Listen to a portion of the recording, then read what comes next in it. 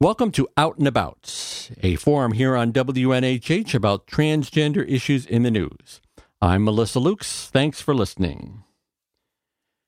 A new transgender interaction policy requires employees in the Wayne County, Michigan Prosecutor's Office to treat transgender, intersex, and gender nonconforming individuals in a manner appropriate to the individual's gender identity, which may be different from the sex the individual was assigned at birth or listed on official identification documents.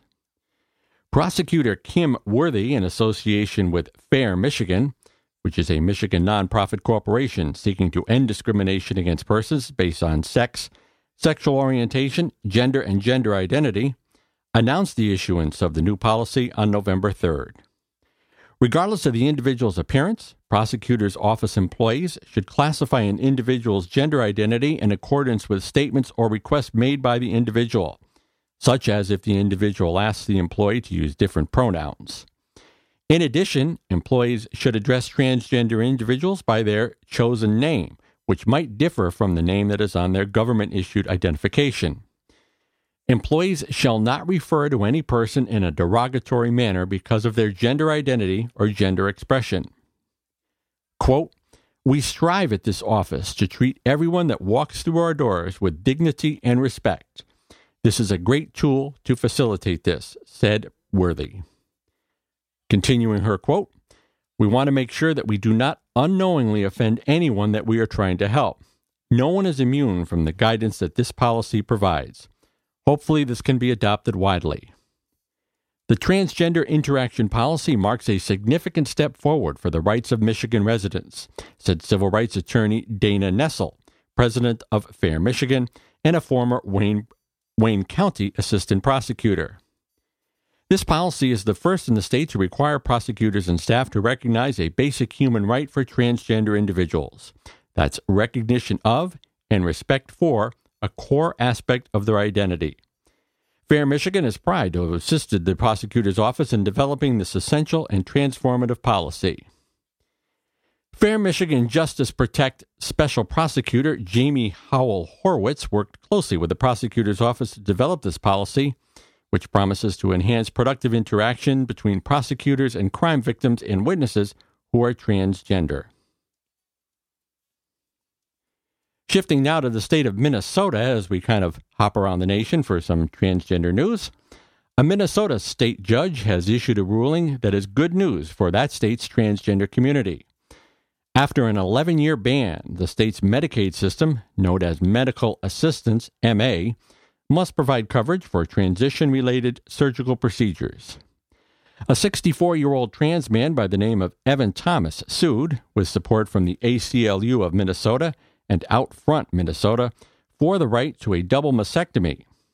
His doctors deemed the procedure medically necessary for resolving his gender dysphoria, but Thomas depended on MA, which denied him coverage. In the meantime, Thomas was relying on chest binding to help resolve his dysphoria, but he had to stop using that after it caused him chest infections and acute bronchitis. Ramsey County Judge William Leary concluded that the 2005 state law prohibiting that coverage is unconstitutionally discriminatory.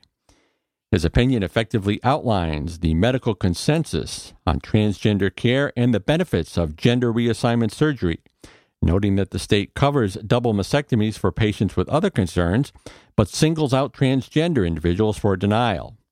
He also outlines the history of state lawmakers' effort to prohibit such coverage.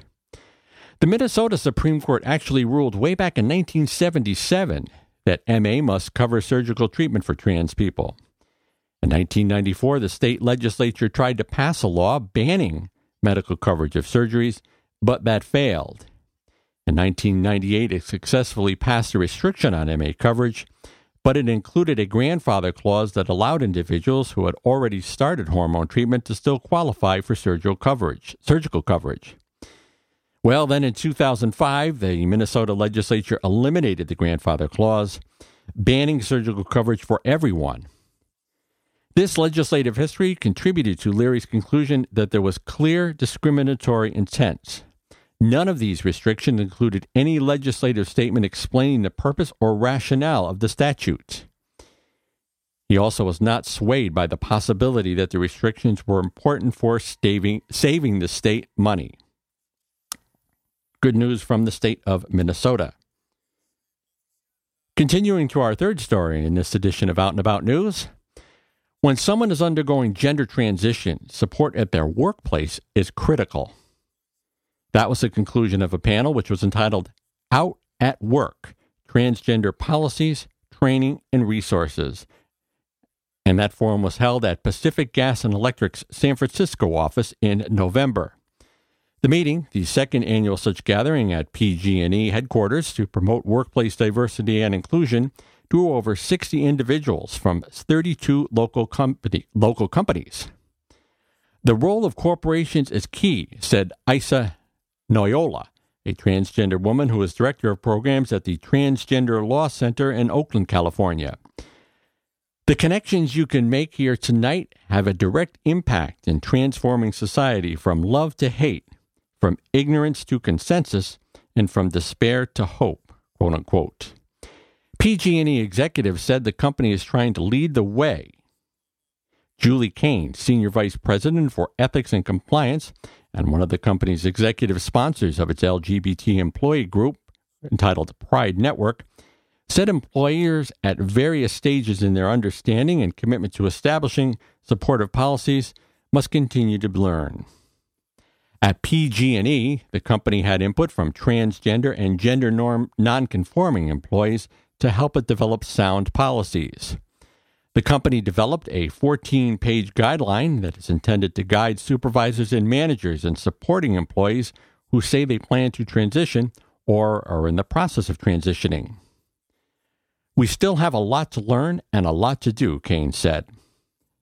The panel, including 6 transgender and gender-neutral individuals, discussed both positive and negative workplace experiences that they had while transitioning. Claire Farley, a transgender woman who was director of economic development at the San Francisco LGBT Community Center, said that the workplace, quote, has not always been that easy for her.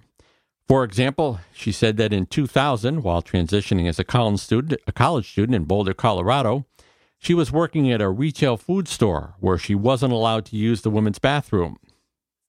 Still news at that time to the world of advocacy, Farley knew it wasn't okay. She spoke out, and unfortunately she was fired. When Farley moved to New York City, her problems continued. Quote, I couldn't even find a job as a busser, she said, realizing that people were uncomfortable with my voice, my presentation, my self-expression. Ronnie Lee Height, a transgender woman who previously was an executive at Chevron in San Francisco, said, the good outweighed the bad when she transitioned at work. While her boss helped her develop a workplace plan, several women in her department wanted her to continue to use the men's restroom. Most people were supportive and welcoming, she added. Marnie Florin came out 3 years ago as a gender-neutral individual while at Columbia Business School in New York City. Florin, who uses the pronoun Z, that's Z-E, realized peers were a bit confused and many had questions. Florin created a Transgender 101 training document. When Florin began work as a global process manager at Google, Z and a colleague developed a training program that had been given to over 2,000 employees worldwide. Florin also has a consulting company that can customize similar programs for other companies.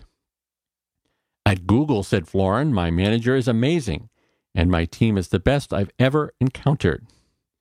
Often it's a matter of exposure, Florin said. Even in the San Francisco Bay Area, there are people that believe they have never met someone who identifies as transgender or gender neutral.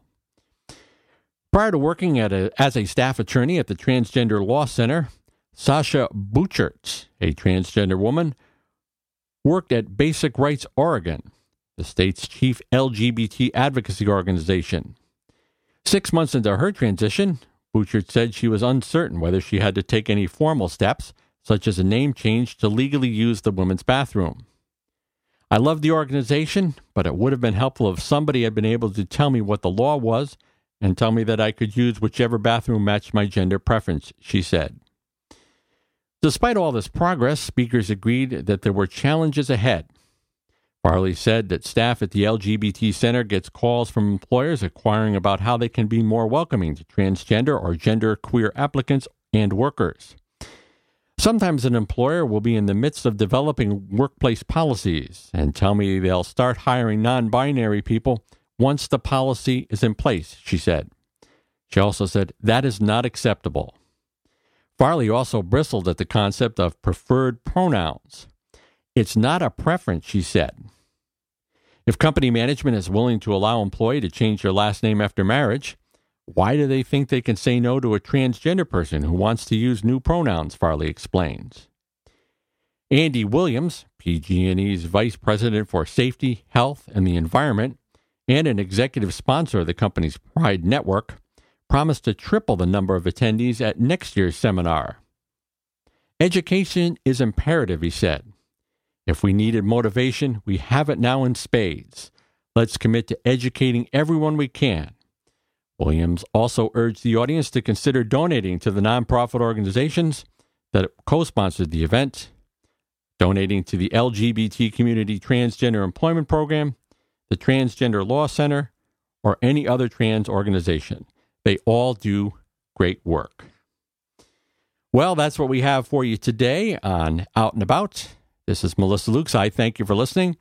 I'm always happy to hear from you via email with your comments, questions, or topics you'd like for me to address here on my news show or talk show here on WNHH. My email address is WNHHmelissa@yahoo.com. WNHHmelissa, all together, no spaces, @yahoo.com. Thanks for listening. I hope to talk with you again soon.